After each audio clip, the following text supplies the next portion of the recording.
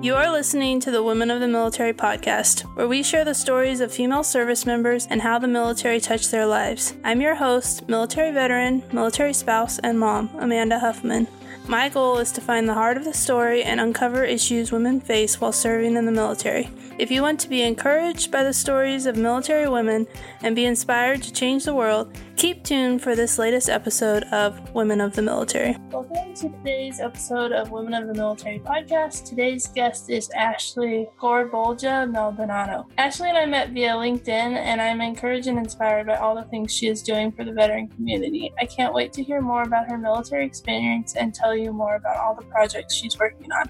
Welcome to the show, Ashley. Thank you for having me, Amanda. I appreciate you. Can you tell us a little bit about yourself? Sure, absolutely. So, such a long story, but I'll give you the synopsis. So, I am 25 years old. I am a business owner, entrepreneur. I am a semifinalist for Miss Veteran America 2019 edition, and graduated with my master's in public health with an emphasis on military programs and community wellness. I am also a Legionnaire. I am running for my Ohio Department 14th District for second vice, and I have been a past commander at the University of Akron, which is a very inaugural, interesting post that's based on a university campus, as well as the Employment and Education National Appointee. I am a busybody. I do not slow down. I am still in the Ohio Army National Guard, where I am a inline staff sergeant, if you shall. So waiting on that rocker.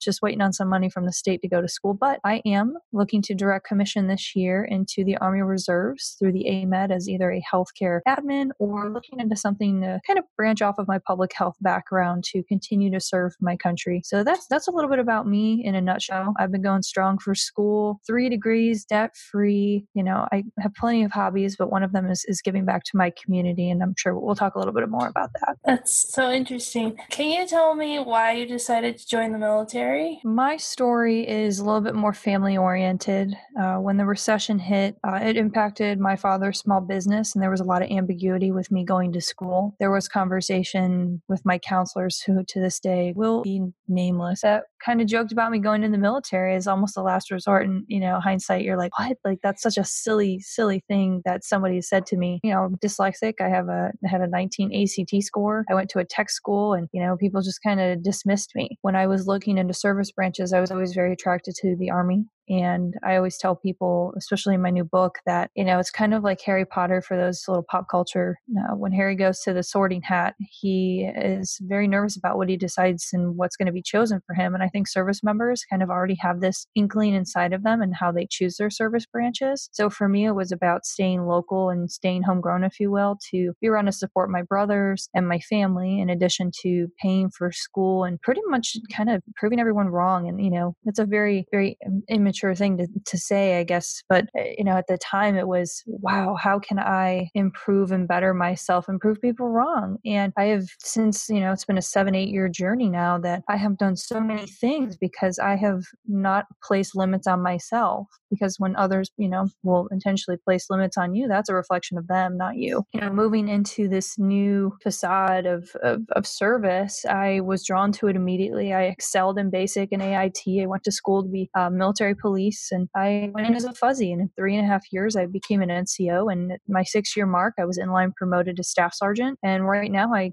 kind of quasi serve in a capacity as a platoon sergeant as well. Just with all of the moving parts, if you shall. But I love what I do. I joke, my husband's a recruiter for the Ohio Army National Guard, and he recruits them, I train them, and then with my newfound business, I help transition and educate and connect and inspire. So the military for me has been a beautiful stepping stone and foundation, if you will, to allow me to not only empower others, but to lead from the front and really embrace who I am. That's, a little bit about the military for me. I'm a non-deployed veteran going on 8 years of service. I tell people all the time it's the lottery, and my bags are always packed, and I've been on missions where if, they called me up, I'd have to go. So I think everything happens for a reason. And National Guard really solidified everything that I needed to do. And it's been a huge catalyst for allowing me to do all the things in my community, dually serving, dually going to school, working multiple jobs, and, being in almost a constant state of transition. When the drill weekend's over, I don't always get to take off my uniform. The responsibilities don't end. I may not have to report to a duty day every morning, but I still have to make sure that, for next month's activities, I'm planning or I'm taking phone calls or making sure things are happening. So that's a little bit about my service and how I came into the Ohio Army National Guard, what I'm currently doing, working on that commissioning piece, and in greater aspect how it's contributed to all the things I'm doing now. What is it like? What's the process to go from enlisted to commission in the Guard? So it's a kind of a daunting process. So you could go to the state OCS. They've got green to gold programs. However, I've tried to find an occupation that I could switch to, but the Guard has not known for its immense availability, unfortunately. It's just one of the downfalls of being a state entity and state funded. So you have to wait until someone gets out of that position, or it's very political. So that being said, the direct commissioning piece was something that was a lot more attractive, considering I finished my master's. I didn't want to go into just a basic branch officer position. I wanted to go into specialty branch, utilize my skills. So the Army Reserves had a much more complete package, because at this point, it's not about the education benefits, it's about the career and impact that I'll have. So with that being said, the National Guard, commissioning process, if you're looking to do it and that's something you want to do, too easy, you can go to OCS. It's as simple as, putting a soldier action request with your chain of command and, getting approved for the official start dates. And they have different terms or sessions, if you will. So they're accelerated. You can do like the 2-year program where you go like once a month. My biggest thing is I didn't want to lose my occupation qualification, and I didn't want to be stuck without a home, and I didn't want to end up waiting and sitting on a commission because they didn't have a spot for me. And at this point, going on 8 years, I loved what I do as an MP, but I can't do it for 20 years. I want to have a little bit of variety in my career. I always tell people MPs are the most flexible, malleable occupations in the service. We do everything. They task us out for anything. I got a CDL license. I'm driving a bus. I'm doing Army body composition program. I'm an admin ninja. I'm running logistics. I feel like I'm all of these jobs and with all these occupation codes wrapped into one. I really like it. It's a great opportunity if you can do it and you want to stay in the Guard. But for me, going to the reserve side of the house means a little bit more opportunity and flexibility. So in the event that I want to be in some sort of rotation or, get into an occupation where I get to move a little bit, it's better off versus, me going right into, say, Army Reserves or active duty, with those being both federally funded, it's a different ball game. So National Guard, it's too easy for me personally, because I'm in the National Guard trying to switch component. I had to put in a conditional release. I had a bit of a folly with my conditional release this past year. I had a line of duty injury in 2017, and while trying to overcome some of the, ramifications of injury, I was, due to policy change, told I needed to take a PT test, and I had subsequently failed my first PT test in 7 years. Within a month, I came back and the timing just wasn't right. So I waited 9 months to direct commission for that door to shut in my face. So then I had to restart. And Amanda, it was insane. I literally went and did a PT test January 7th of this year, and I went in for knee surgery on the 10th. Wow. And I submitted all my packet and I'm ready to go. I'm about halfway done with the reserve side component, but I have to wait until my entire chain of command decides that we're going to sign off and let Sergeant G go. And that has been probably one of the most anxious, pretentious moments that anyone can imagine. It's like sitting and waiting for a board or waiting to be told if you're going to, if you're going to get the job kind of thing. So my anticipated theory is I get out of the service November of this year. I have a strong feeling that I will have to wait until I get out, and I will turn around in less than 24 hours and raise my right hand again and direct, because I am just waiting on paperwork due to inefficiency. And I know that there's a lot of moving parts, and I'm not going to play a blame game, but that's just, that's how it's happening. And I'm looking at the bright side because I'm not going to let anything get in my way. I've waited 8 years. I've been trying to do this for at least 3 years. So it's going to happen. At this point, they can say no, no, no, and they can hold me because I'm a green metric, but I'm still going to go and I'm going to continue to serve my country because that's what I want. Yeah, good question.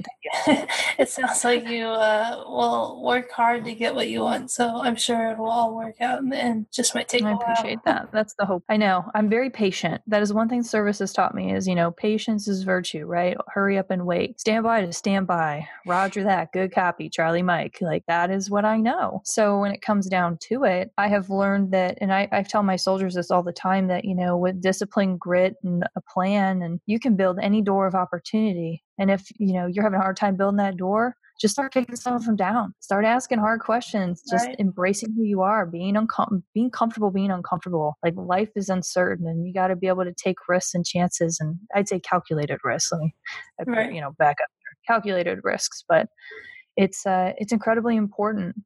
And if you want to do something, the only one that's typically stopping you are your anticipated negative thoughts. Mm-hmm. You got to learn how to squash those and, be yourself and be confident and competent. And that's how you make mission and you drive on. For sure. That's true. That's great advice. Have you faced any struggles while serving in the military? Oh, sure. I mean, I've found myself time and time again feeling like I've always had to kind of prove myself to my peers, both male and female. I think it's a very interesting organization. And once you kind of figure out like who you are and your confidence and your competency levels, it really can start opening some doors. I've definitely faced some adversity and had to really put my resilience training, to test. I've had people say negative things to me to the extent of, oh, well, you're just a female NCO. What do you know? It's about knowing who you are. And like I said, I've had people just say really terrible things or try to undermine or play me as the underdog. And quite frankly, I'm to the point where I like when people underestimate me because I'm very smart.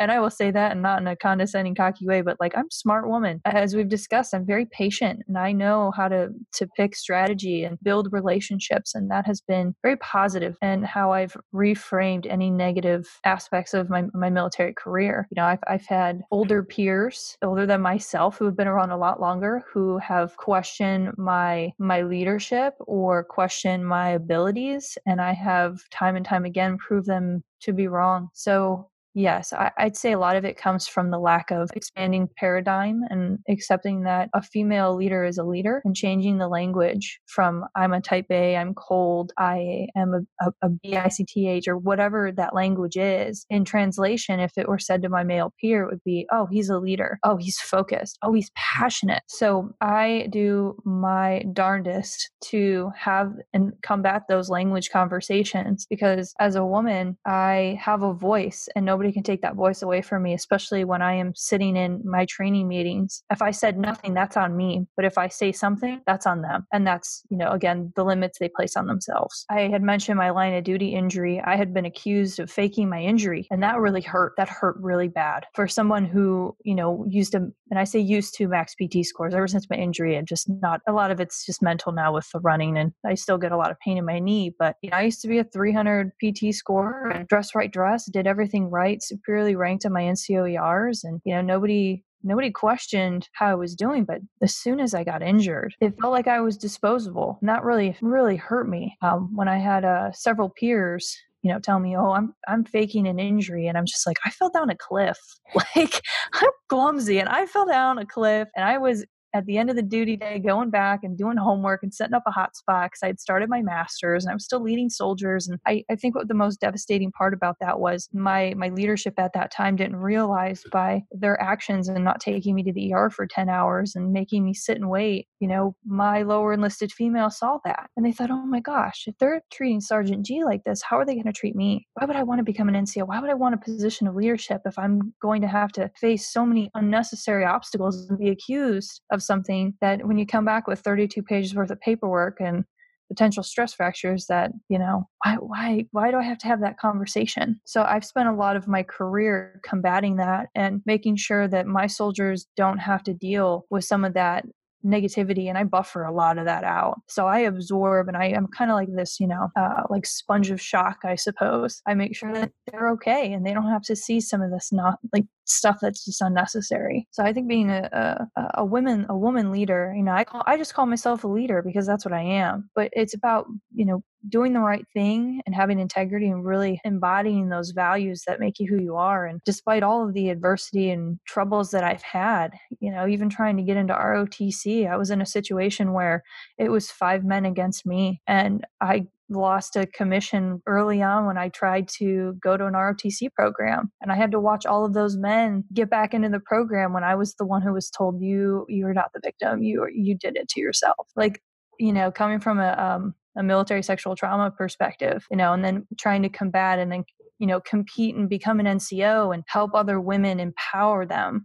I think that there's a lot to be said and what can be done to improve, the service and aptitude and things of that nature, especially within the National Guard. Overall, fantastic experiences. And I'm speaking to very, very few moments of real trial and adversity. But, from my perspective, it's made me who I am. It's helped me expand the way I think, my emotional intelligence as to how I interact with other people. So those would be probably the biggest challenges. It's like, combating the language, always feeling like you're in a constant on your game competitiveness, just so that you can, play the game, if you will, and be a part with the male peers, and then overcoming obstacles where individuals may slight you or, try and degrade your character by accusing you of something that is totally unwarranted. It would not happen to a male. So there's a lot of things that have happened, but again, they've all made me who I am. Yeah, I think that there is stuff that happens in the military and you have to overcome it, but it also makes you stronger. The good things, at least for me, far outweighed the bad things in the military, so it made it worth it.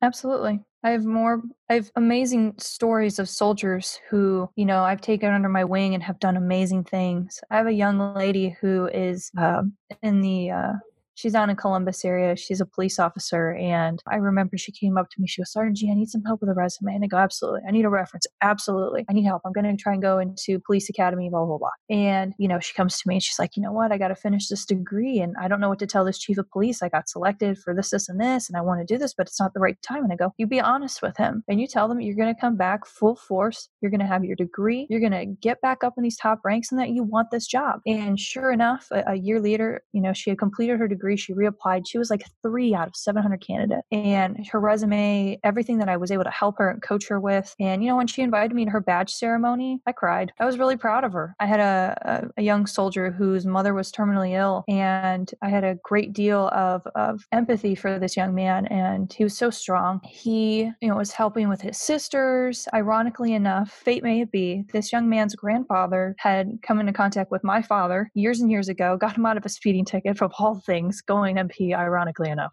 We got him out of a speeding ticket in the 80s. And, he said one day, don't worry, a Garbolja will help a Meadows. And sure enough, a few generations later, his grandson is in my ranks. And it was really meaningful to have my entire squad to go to fundraising events and support him and give him meals and, provide him, a gift card and some funds and the holidays. And this young man's mother had passed away. And, I had multiple soldiers show up to the funeral and support him. Really cultivating that leadership of taking care of one another. And, soldiers, people come first.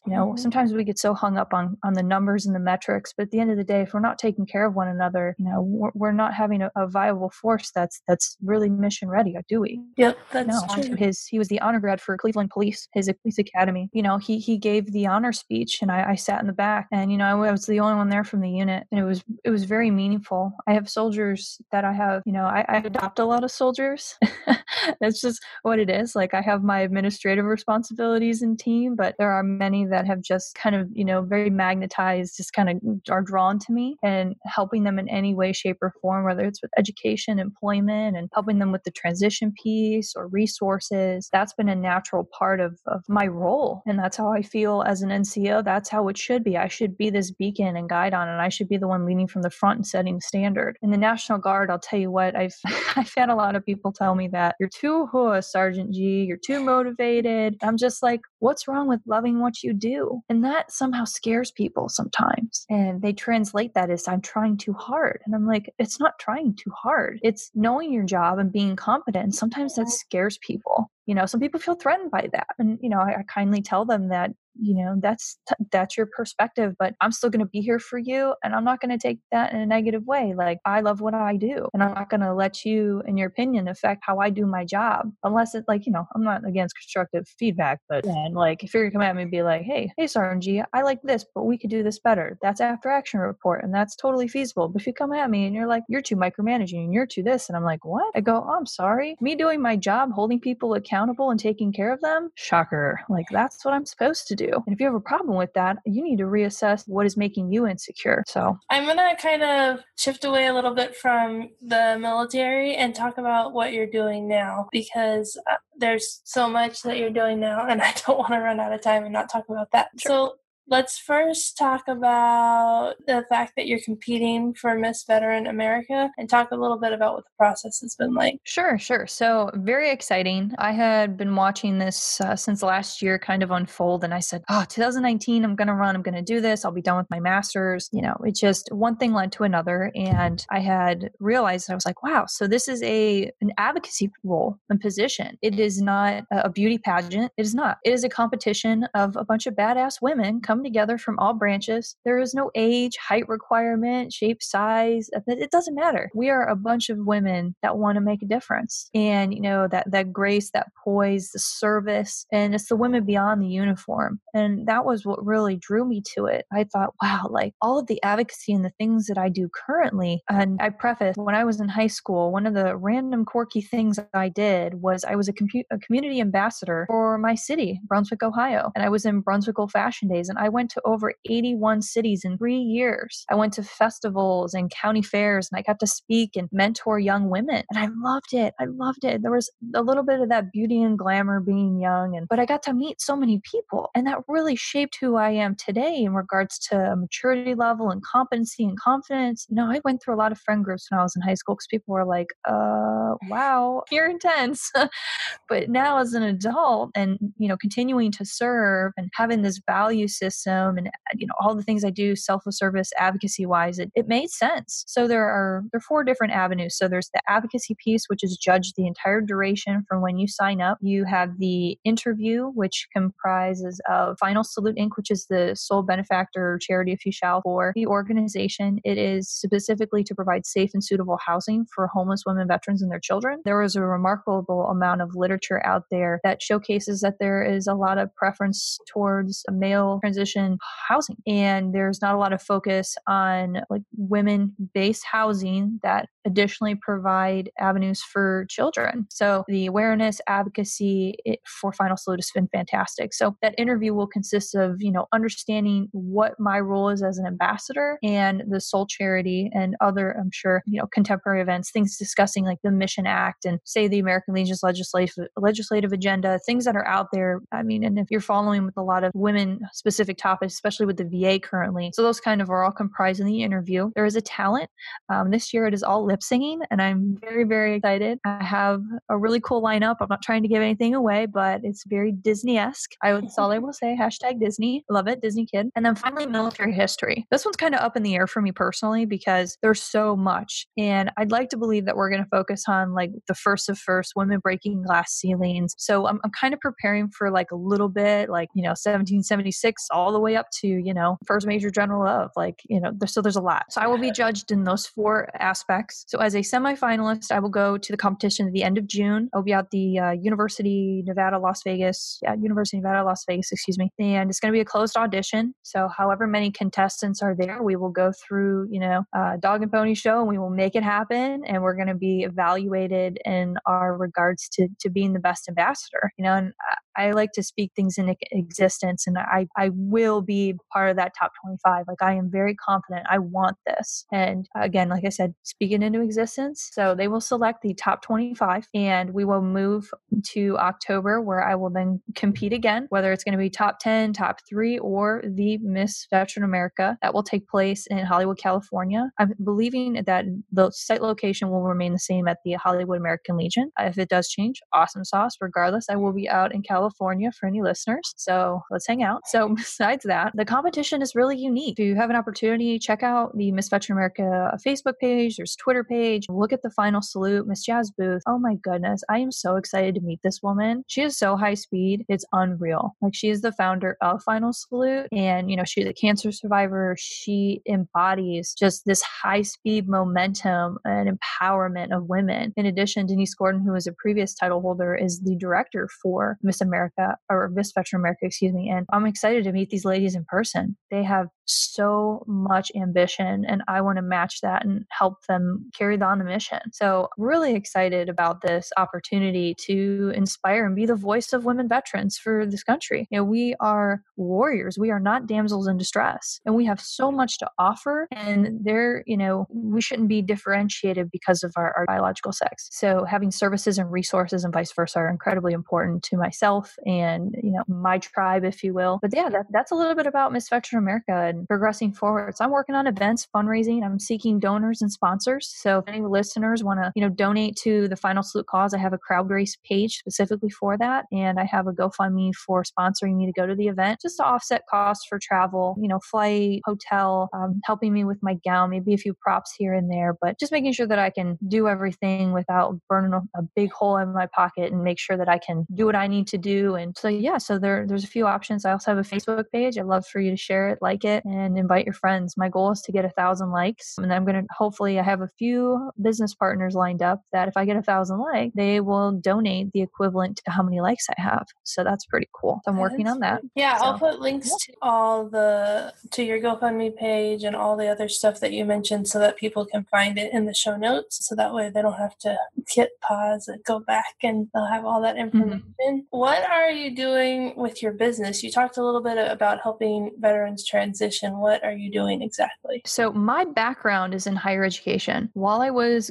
in the National Guard, part-time, rocking and rolling, multiple jobs, going to school full-time, I worked in higher education and veteran programming in Cleveland. I worked at the community college out there, and I ran their metropolitan campus. So it was a family encompassed model where you didn't just have to be a student to walk in and receive services. I was a VA work study at the University of Akron, where I got a lot of my start in Legionnaire and Student Veterans of America, and a lot of just advocacy and fundraising and whatnot. So I pretty much have this back room behind the curtain, Wizard of Oz experience, right? And then I've got this customer service aspect, and then I was the student. So I have these three, perspectives of how the operation works. So I had an opportunity through the Washington Center. I was the second round cohort for veteran education trajectory. I was given a $14,000 valued scholarship, 125 in the country, to go and live in DC for 10 weeks this past summer, 2018. And I interned with the American Legion Employment Education Division. And I spent a great deal of time networking, and I was so inspired.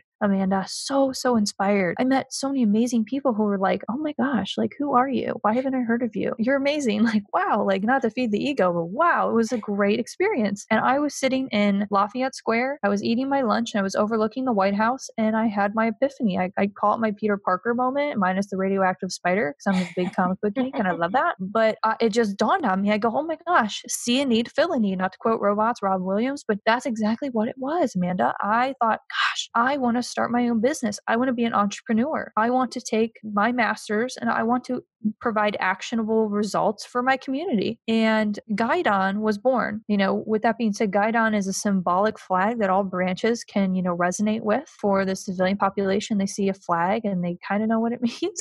But for my military folks, that's really kind of the beacon, right? That's, where we rally up. That's where our commander's intent, and that's where we, show our pride and our unit and our accolades and vice versa. And I thought, gosh, this is it. Like, it came to me, and I thought, I want to be a veteran program consultant. I want to help nonprofits, businesses, higher education, help tap into the military community, help them recruit, retain, and realign their veteran branding to have hard conversations and work in strategic outcomes and tasks so that their long-term goals can be met. So I additionally do keynote speaking, where I can, do inspirational, educational, you name it, I could talk about it. With that being said, I'm a presenter and a trainer. So I have my own build your own workshops, and these workshops respectfully are, for civilian and military to kind of, bridge that education gap and professional development. So I can go into businesses and I can talk about one topic, and I can take that same topic and I can put a little bit of a twist on it from my veteran group. Those that are in transition, those that are still in active duty, those that have been out for 10 years and they're trying to find a new path. So all of these different aspects have come in culmination of Guide on Education Consulting. So my last tenet is mentorship, and I do that through the Veterati platform, which I absolutely adore. I think it's fantastic. USAA, the founders did such a great job. And now I'm connecting as a mentor and a mentee all across the country. And I think mentorship is so important. It's helped me dramatically with my business. In 8 months, I mean, to have an opportunity through my networks to go out to the, Pacific Northwest conference that I was just at here like a week ago, or, April timeframe, if you shall, to be able to go out there and have them pay for my ticket and go and talk about how to leverage, the big 6 VSOs in our communities and, veteran resources and transition. Like I could never have imagined in less than 8 months of business, I have all these networks and people wanting to support me. And, being a one-man show or one-woman show, if you shall, I do a lot. So I'm constantly traveling. I will be in Washington, D.C. this week. I will be at the Burbs event at MGM Harbor, or MGM National Harbor. It's the casino and hotel, vice versa. But I'm going to go to that event. So, I love what I do. People are like, oh, it seems really busy. You seem really, really busy. And I counter that language and I say, I'm very productive. I'm very productive and I love what I do. So for me to go out to this event and, I'm helping other events in the process.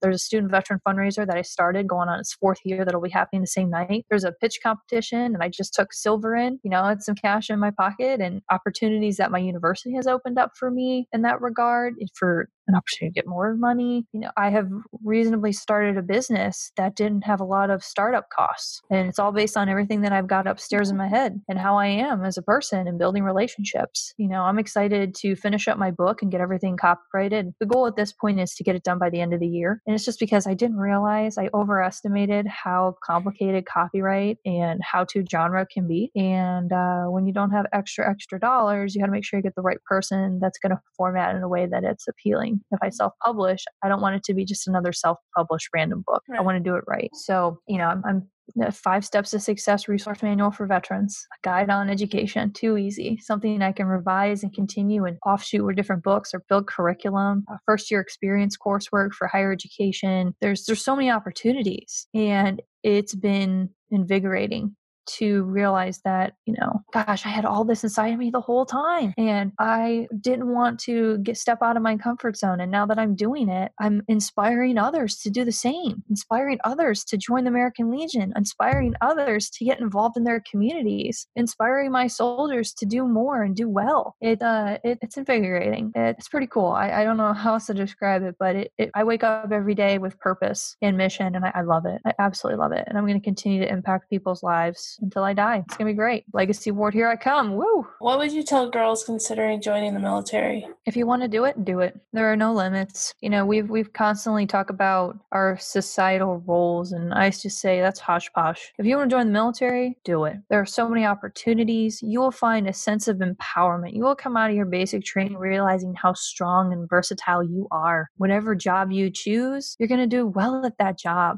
You got to crush those anticipated negative thoughts. You got to stop putting limits on yourself and letting other people make decisions for you. As a woman, you got to be confident. And if that's the decision you want to make, you got to whole ass it, not half ass it. You got to commit and do it. As a young woman, I constantly, in a mentoring role when I have younger female cousins, and I mentor Girl Scout troops, and I have conversations. I go to the LeBron James I Promise School, and I show them by example that anything is possible, that you are the only person that can put limits on yourself. And if you say, oh, I can't do the military, oh, I can't have anybody yell at me, oh, nonsense. Did your mom and dad yell at you all the time? There are always going to be somebody telling you no. It's just, there's an equation. It's, events, responses, and outcomes. And your responses are the things that we can control. So events will happen in our lives. Just as my father's was the recession and not being able to go to school, or being told that I wasn't, worthy of college material. Nonsense. I graduated debt-free, $36,000 worth of scholarships too easy.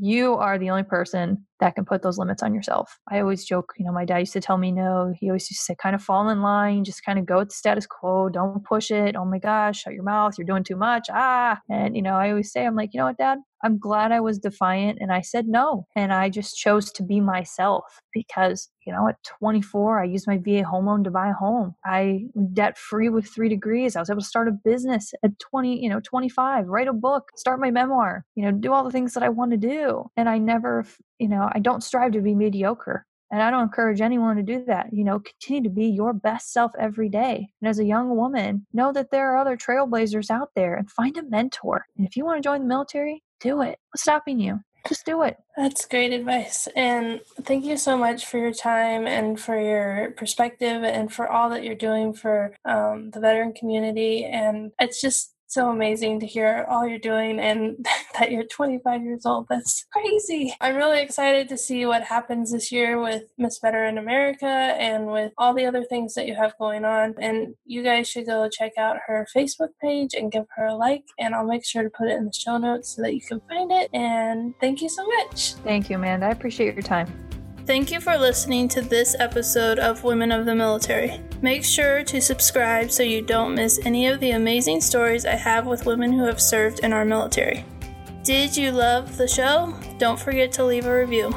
Finally, if you are a woman who has served or is currently serving in the military, please email me at airmantomom@gmail.com so I can set you up to be on a future episode of Women of the Military.